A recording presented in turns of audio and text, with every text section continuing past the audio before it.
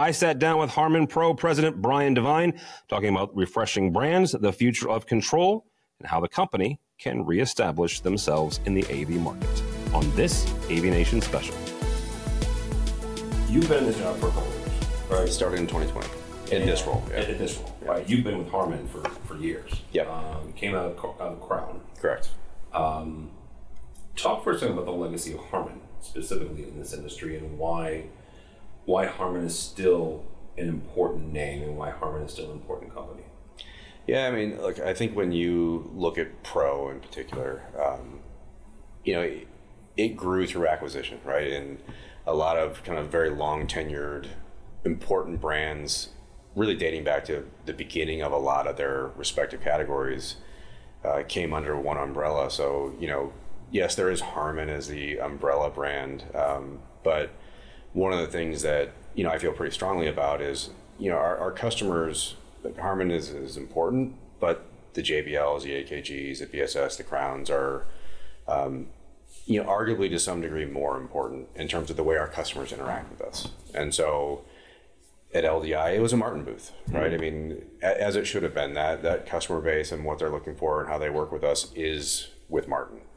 Do you think people think of Martin and just think of Martin, or think of JBL and just think of JBL, and they don't connect it with Harman as a whole? Maybe on the Martin side of any of them. I think where you get into the core audio portfolio, I think that established relationship with Harman has been there, okay. And I think people are comfortable with understanding, generally that Harman, yes, is the parent company, and then these brands are, a very important piece of that. Yeah. And so, but yeah, I mean, the brands, they do all have an identity that, we don't want to shy away from that. We don't want to, homogenize it all down to just Harman, so to speak. You kind of answered the question, but I'm going to ask it again in a different way. How important is that individuality, right? How important is that legacy name? You worked with an old buddy of mine, Bradford Ben. You both worked for Crown, mm-hmm. right? And Bradford will tell the story that he started at Crown about a week before Harman bought them, right? Mm-hmm. And yet Harman kept Crown, mm-hmm. right? They kept AKG, they kept AMX. Very much kind of against the grain of what a lot of companies today will do, both in the AV industry and in technology in general, where, Cisco we can pick on all day, but, they will acquire a company and then it'll become Cisco, whatever. Harman as a company has decided to maintain those brands. Why is that important? Well, I think when you look across all of Harman, that's true. Yeah. So, I think there's a couple different pieces. So one is, they went out and spent, in most cases, a premium to acquire a brand name that means something. And especially you look at the JBLs, the Crowns, AKGs that are 60, 70 plus years in the industry. It's a lot of heritage that goes along with that, I think it's as important to protect and maintain it as anything else. And yes, there are advantages of being part of a bigger group, but the brands mean different things to different groups. Mm-hmm. And so I think it's important to maintain that. Now, that's not to say that we don't take some liberties from time to time. And I'll give you an example. When you look at our cinema offering, everything through the amplifiers is branded JBL. But it's also an instance where it's a very tightly integrated package. Whereas when you get into, let's say, the traditional Crown install market, the variety of jobs that it goes into, including, we don't get every loudspeaker that we sell an amplifier, right? So, being able to be a bit more agnostic and not, say, picket certain things here and there, it's an important piece of what we do, and we don't want to alienate those people that really strongly resonate with one brand or another. I think the market largely decides what's important to them and what's not. So, but on the automotive side, having a house of brands over there, it also helps because, what BMW buys versus Mercedes versus Audi, Toyota, et cetera, there can be some distinction there. And, the brands are expressive to different degrees also. Like on the consumer side, JBL is it's a much more expressive brand than what you'd find in like on the automotive side, like a Bang & Olufsen. They're just very different. Yeah. So, or Mark Levinson or Revel. So, yeah. But yeah, Harman has been and will continue to be. It's a house of brands. Okay. So, when Samsung acquired Harman, right? There was really smart people and a couple dumb ones in the industry that wrote some very interesting pieces, right? It was the end of Harman, right? It was they were going to sell off parts and pieces. It was, you can say goodbye to a Harman booth at the trade shows. They did this, that, and the other, and they're just going to sell it off. Here we are 5 or 6 years later, and we're still here in the Experience Center in Northridge. Mm-hmm. Talk for a second about some of that transition and the growth you guys have seen to not combat it, right, but to prove some of those prognosticators wrong. Yeah, I think, going back to that time, I think it was easy to speculate, what are they going to do? Yeah.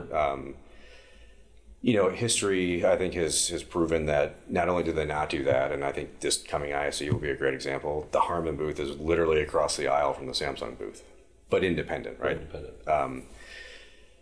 And I would say that it's probably much more the opposite of what some predicted, in a sense that, when something like COVID comes along and a lot of our pro markets just get hammered and closed and, the business drops, having, a parent company like Samsung that is, they deeply believe in R&D and spending on engineering and technology, and having a company come in and say, okay, we understand you're going to take massive top line losses, which will translate to massive bottom line losses. However, do not cut R&D. Keep spending. Don't stop. Like I said, it's quite the opposite, I think, of what people expected, where they came in and reassured us that, look, we believe in it. It's important. Keep going. And that was a flexibility and a latitude that I think most in the industry didn't have. So now we're down there 3 or 4 years post-COVID, depending on who you want to. Mm-hmm. Let's put it this way: we're 4 years after the start of COVID. How about that? Fair enough. Yep. What did that R&D get you guys? So I think Martin's a very clear example. You've seen Pixel Wash, Ultra, Mac 1 just launched, Aero 700 IP. There's other stuff not too far around the corner, but those are big, expensive developments. The team in Denmark has been very busy. The JBL Pro retail catalog, all of that has pretty much been overhauled in that time frame also. What we'll see coming up at ISE is where you're going to see the majority, and I don't want to leave out AMX with Muse and Varia, like a fundamental shift in programming paradigm is not necessarily an easy or cheap thing to do. So that happened all through that time period. And then at ISE, you'll see the beginnings of the bigger picture start to come out, really particularly on the install side, of how are we taking all of these different things, Crown, VSS, JBL, AMX, how are we actually evolving this into a cohesive system in a way that we've never done before, in a way where it's, much easier to integrate and use them versus maybe what we've been able to do in the past. So that software development that's been happening in the background, the H control has been happening in the background, a lot of different things, 3D modeling and prediction. I mean, that's publicly launching. It's out in beta now, so I'll just say venue synthesis is just around the corner. Yeah. All of those are very expensive programs that have been happening. None of them are fast. Certainly not as fast as I would like to see, but it takes time to pull it all together. So I think you've only really seen the tip of what we've been working on through that time. Talk for a second to not just the integrators, but also the customers that are on the front lines, right? AMX specifically had a huge market in higher education, right? And higher education, one way or the other, got pretty hammered during COVID, from manufacturers not being able to get supply chain and we'll get to supply chain in a few minutes. But talk to them about, if they're even considering a Harman brand. I'll just blanket it, right? Mm-hmm. A Harman brand, or the integrators who may have gotten burned through COVID. Why should they look at Harman again? Why should they say yes? Let's do a PO. Let's purchase this. Let's do this project with Harman. So I think there's a couple different threads there. So one is the product thread. I think, and Muse is a good example, and it kind of tips our hand a little bit in terms of where we see taking us from a hardware side and from a software side, and like I say, it's kind of meeting the market where it is in a more contemporary way. It's easier to use. It doesn't have this big proprietary programming language with this massive learning curve attached to it. And saying, okay, look, we need to be more flexible and adaptive in a way that it's easier for our customers to get in and use. And again, lowering the training burden for the integrators is a big piece of that. But going beyond that, making our products work easier together is a big piece of it. And again, you'll see, I think we'll reveal, we are revealing quite a bit more. So that's everything from stripping down the number of software programs that it takes to set up and program our system. It's a massive, it's like, I think 25 today, in theory, you can use to do it, down to 3.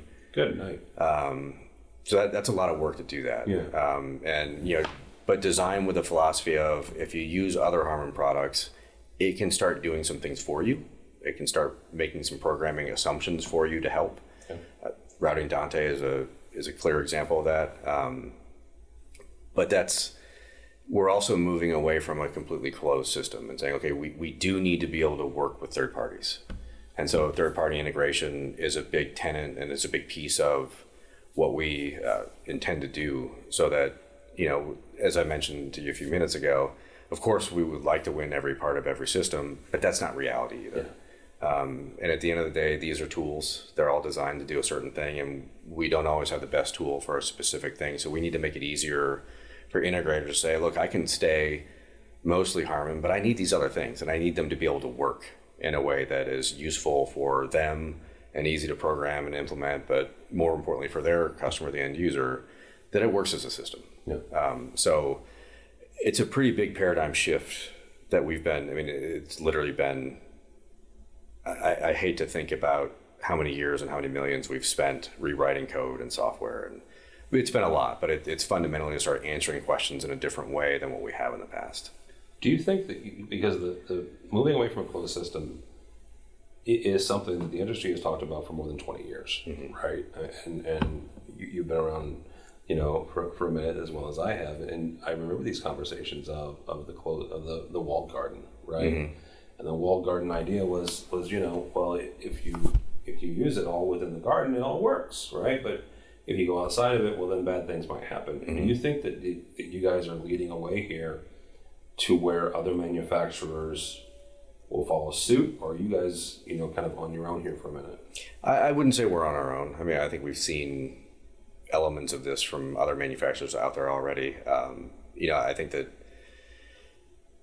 the way we do it, my belief is it will be a bit easier to live with. But I think it's, in general, it's just the way the world is moving. And I don't think it's in our interest or anyone else's to say you either do it all my way or not at all. That's just, it doesn't work well. I don't think in any industry at this point.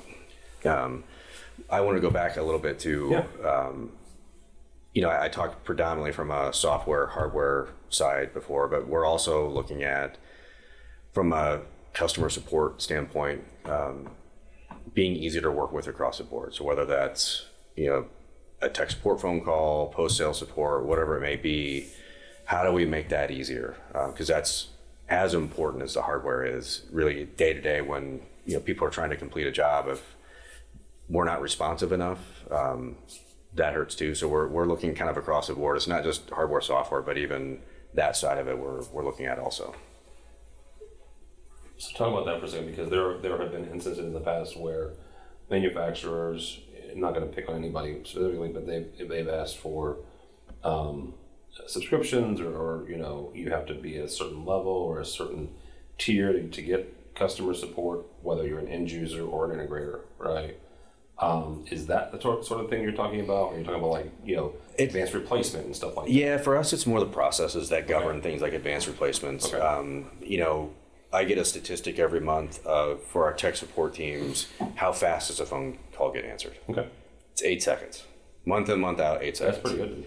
So now it's like, okay, we have people that are there, they'll answer the phone, but now creating the right framework and the right processes that enable them to be a bit more empowered to help somebody in need faster. I mean, obviously, like anybody, we can't afford to just constantly give stuff away and do advanced replacements, but I think there's a middle ground in there where we can be more responsive and a better partner with the integration channel or with our customers in general than what we are today. So it's an area that we take equally as seriously as just the product side, because I would argue it's at least half of a decision of, hey, this may be the best widget out there in the market, but if I can't trust the company to help me when I need them, most likely people aren't going to buy it. 100%. So we take both sides very seriously. Mm-hmm.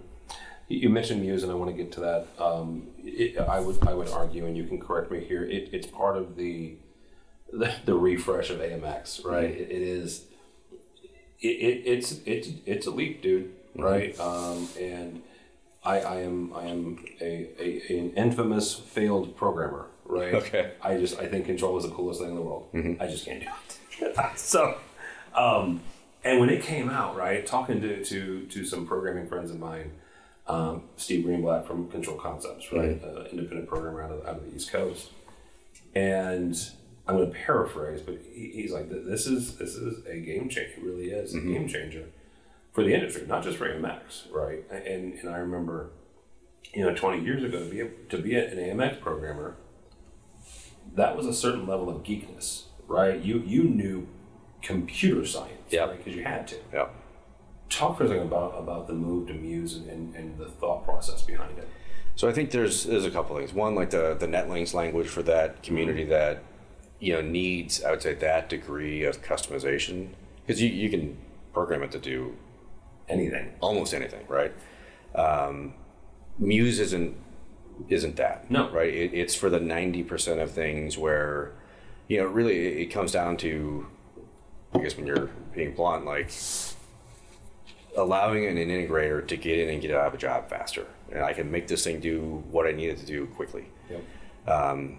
So the Netlings language, it lives on, and the controllers, we're continuing to build and support those for that group that wants and needs them.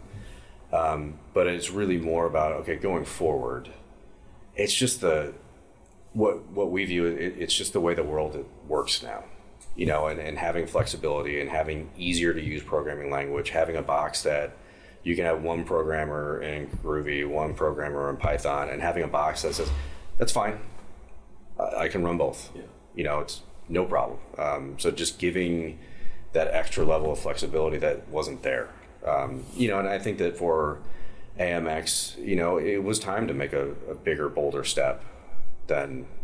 It also helps with the industry at large, and I don't want to put too much on your shoulders, but hear me out for a second. One of the things that the industry has talked about, again, for years, is the need to get young people in the industry, right? Mm-hmm. And the ability to go into a college and say, Python, great, awesome, Groovy, we got a job for you over here, mm-hmm. or you need whatever programming language, we have a job for you.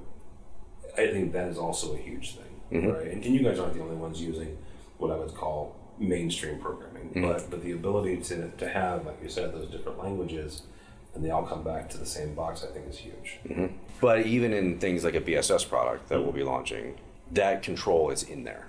And so now you're starting to get the bigger vision of, okay, how are these brands really going to start playing well? And from a system perspective, you'll get a much bigger view of, okay, I get it. I get where they're going. I mean, is it a full-blown controller? No. Is a DSP box asked to be a full? Also no. So it's an appropriate amount, but it's again, it's the same thing. So if you know how to use Muse, you'll know how to use that also. Let's talk about some acquisitions. You guys announced the acquisition of Flux. Mm-hmm. If somebody's not familiar with Flux, let's start there. Yeah, so the this was actually probably one of the more organic things that I've seen in terms of acquisition, in that we had been approached on a few bigger installs for an immersive solution. Okay. Not a secret that we didn't have a homegrown in-house solution for that. So we had to go find a partner. And in doing that search, we came across Flux. And, the more we looked at them in terms of what their capabilities were in immersive environments and how easy the software was to use, just enormously impressed. And so we approached them and said, hey, would you consider, here we sit, having just officially closed it, they're a part of the Harman family, and they, I can't say enough good things in terms of what that team has been able to do. Very smart guys, very driven in terms of, I should say very smart team, just very driven with a purpose, love what they do, are incredible software programmers. So I think really the immersive piece is probably the tip of what they're capable of. Okay. And so I think it'll be a lot of fun. In our room, if you go in there and look around, you'll notice there's A6s all around the room, still set up from when we did the live demo of the software. It's really impressive, extremely capable. Like I said, I think we're just at the tip of what we can do with that. That brings me back to one of the questions we talked about earlier. Will Flux still remain Flux, or will it kind of be consumed by other ones? No. So I think realistically, the way this is going to play out, like the stuff that's out there now under the Flux almost becomes a product name, if you will. We are not kind of unraveling and integrating them into the broader team. They will stay a cohesive unit. So, one of the things that we want to be careful of is not to break the thing that we acquired. The thing that made them special, we want to keep that intact. And now, working with Gael and team, I think we're all excited. There's an endless amount of ideas, and the collaboration between the teams has already been amazing. Mm-hmm. So if you get a chance, Gael will be at ISE. Okay. You should meet him. He's a great guy. Right.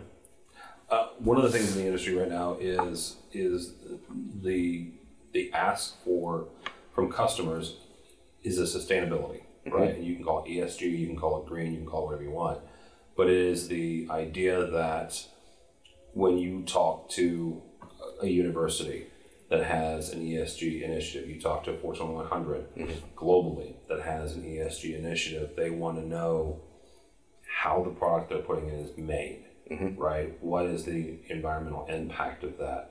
What is Harman doing as far as sustainability?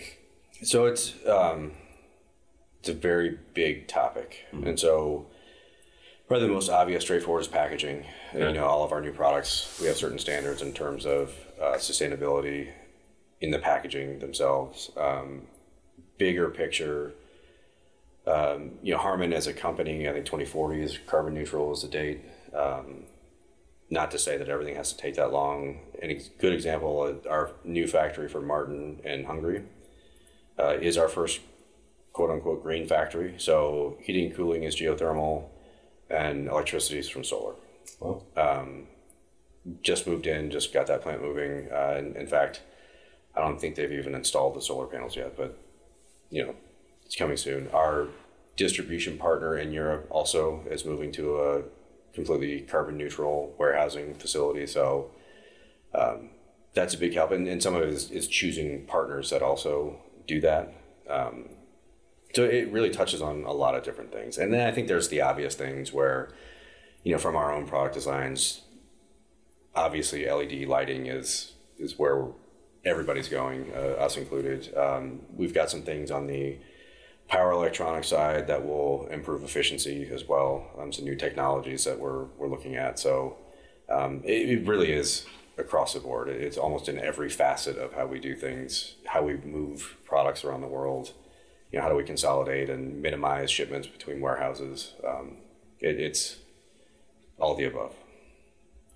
So the one thing about sustainability that I've always been fascinated, I want to get your perspective from a manufacturer, is the things that AV does inherently uses a lot of energy, mm-hmm. right? We can talk about amplifiers, mm-hmm. and amplifier is just one giant electronic, consumer. How do you maintain the quality and the performance while at the same time, aiming for a carbon neutral product? So that's probably the tough example, because especially you look at a lot of the amplifiers, they go into life safety applications where they have to be on 24/7, and so then it quickly becomes, how do you minimize power draw while it's sitting there? And I can't really go into too much detail other than to say that that is a huge consideration of things that we design going forward. Of how, I want to say, without getting into too many specifics, that sitting idle will draw about a fifth the power that they do today while maintaining the same level of functionality. But it takes a different way of designing different technologies to be able to do that. Because obviously the life safety requirement is what it is and it's not going away. So then it's a matter, how do you optimize within that constraint of meeting the life safety requirement while at the same time minimizing to the extent that you can. It'll never be zero. So we talked about Martin Lighting. You and Mr. Welke were at LDI. Mm-hmm. Martin has just gone through a pretty significant refresh. Mm-hmm. Talk about the entire line though, because you guys are in the middle of a refresh for all the different brands. What does that look like? We talked about AMX already with Muse, and also in BookCon this year, you guys unveiled what I would say is a pretty significant step forward in your touch panels, right? Mm-hmm. AMX has traditionally been known for really good touch panels, but talk about the refresh of all the different brands. So when I came in, I think at the time, probably the most consistent question I got was, where are you taking the business? Because it felt, I don't know that people had a good sense of, there were at points like prosumer talk of, that was a common question I got from distribution, like, are you becoming a prosumer brand? And, my entire really working career has been in the pro industry. Mm-hmm. And so step one was, okay, we're going to pull back in and focus on the core of the business and update the core of the business. So with Martin, what most of our customers would consider core is the Mac range. So you've seen a lot of activity in that range. It's not exclusive to that, but when you look at the team in Aarhus and what they're working on Mac products, still are. And we're not done by any stretch. JBL is easily the broadest category of products. So when you look at it like retail, install, tour, the broad strokes markets that we serve, retail, we've really gone through that whole portfolio.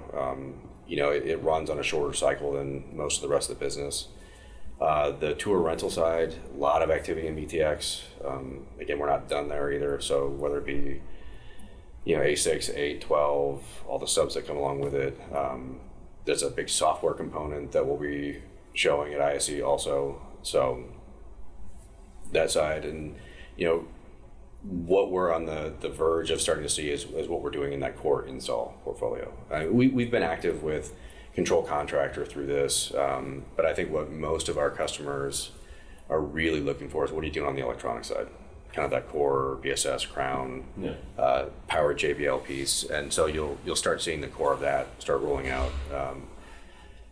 Inherent with that, though, that's also the core of, when you looked at HiQNet, our old language, switching that to H control is a big fundamental shift. So that's rolling out now. AMX, you've seen. There's software that comes along with all of those, and kind of bringing all those together in a new, more modern way that's more workflow based than what we used to do. It used to be a very product centric, whereas now it's going to much more a workflow centric of, okay, in any given application, these are the steps you need to work through. So we're on the verge of that starting to roll out. When you look at retail, yes, we have software applications, but it's a much smaller subset. Even our tour rental business, highly complex, but also limited in terms of scope, in terms of what you're really trying to do with it, whereas install can be anything and everything. So it just takes more time, but we have been very active, for quite a number of years, trying to get to the point where we'll be in January, where people can really get a sense of what we've really been up to. So I'm going to ask a point blank question, and Globke can kick me later. But are you saying that there's like going to be one piece of software for everything Harman? More or less. Okay. Well, I mean, it's more than a singular piece. Okay. But it condenses down to much fewer than what we have today. Because you already mentioned the fact that, there used to be 23, and now it's down to 3. Mm-hmm. Are we going to get to 1, or is it just going to be the 3? No, call it 5. Okay.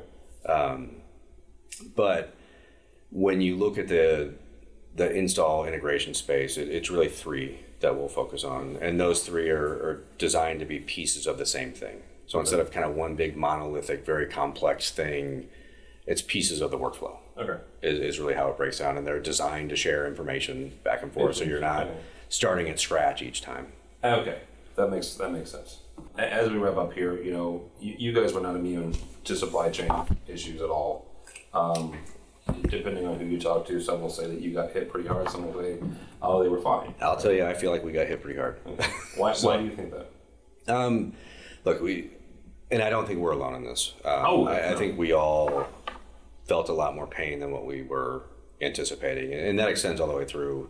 Integrators trying to complete jobs. I mean, it was a nightmare, right? Because you couldn't count on anything from anywhere, and so it was a matter of what can I get to pull this job off. Our part in that, I'll tell you, we ran historically high back orders as we were trying to get components. We did everything we could. We leveraged Samsung, we leveraged Harman. We went out on the spot buy market to buy whatever we could. There's a lot of people that made a lot of money through this, and it wasn't anyone in our business, whether it be a manufacturer or an integrator. But there was a lot of price gouging going on. But we made the decision that, okay, we're going to do that just to keep as much flowing as we can. Knowing that we're a piece of the industry, and appreciating that our integrators, if they don't have anything, they can't work either. And so trying to keep as much moving as we could. And I think everybody felt the symptoms of that, where there were we all had to do price increases, and we're trying to just cope and keep this thing moving.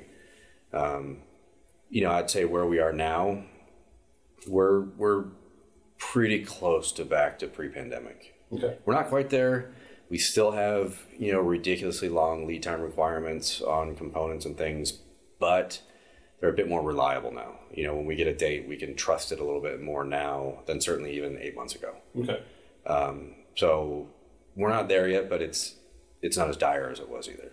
So look ahead, and the one thing that I have come to at least my own personal philosophy is I don't ask people 5-year questions anymore after pandemic. I mean, there was a point in time where I'd tell you 5 months from now, I can't tell you. Okay. Well, I'm going to stretch you then. Okay. And ask for just all of 24. Mm-hmm. Where do you see Harman? Where do you see the industry? What do you see? I mean,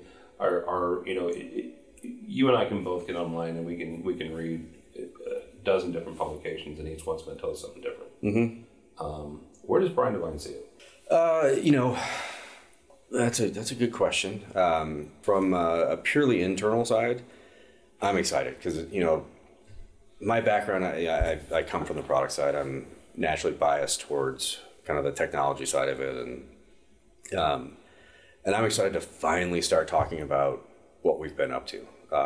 And, especially on the install side, I mean, it's the amount of years that have gone into this. I'll say, quite frankly, it was harder and has taken longer than we've expected. Okay.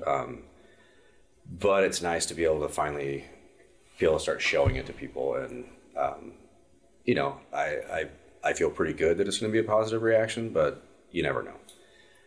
From an overall market standpoint, we'll see. There are certainly some dark clouds on the horizon. I think, when you look at the economy as a whole, it feels like there are areas that are softening. I wouldn't say we've really felt anything yet, but I'd say there's reason to be cautious. But we'll see. So very cool. Brian, thank you so much, sir. Thank you. The network for the AV industry. are you listening to? This This is AV. This This is AVNation. Nation. This is AVNation.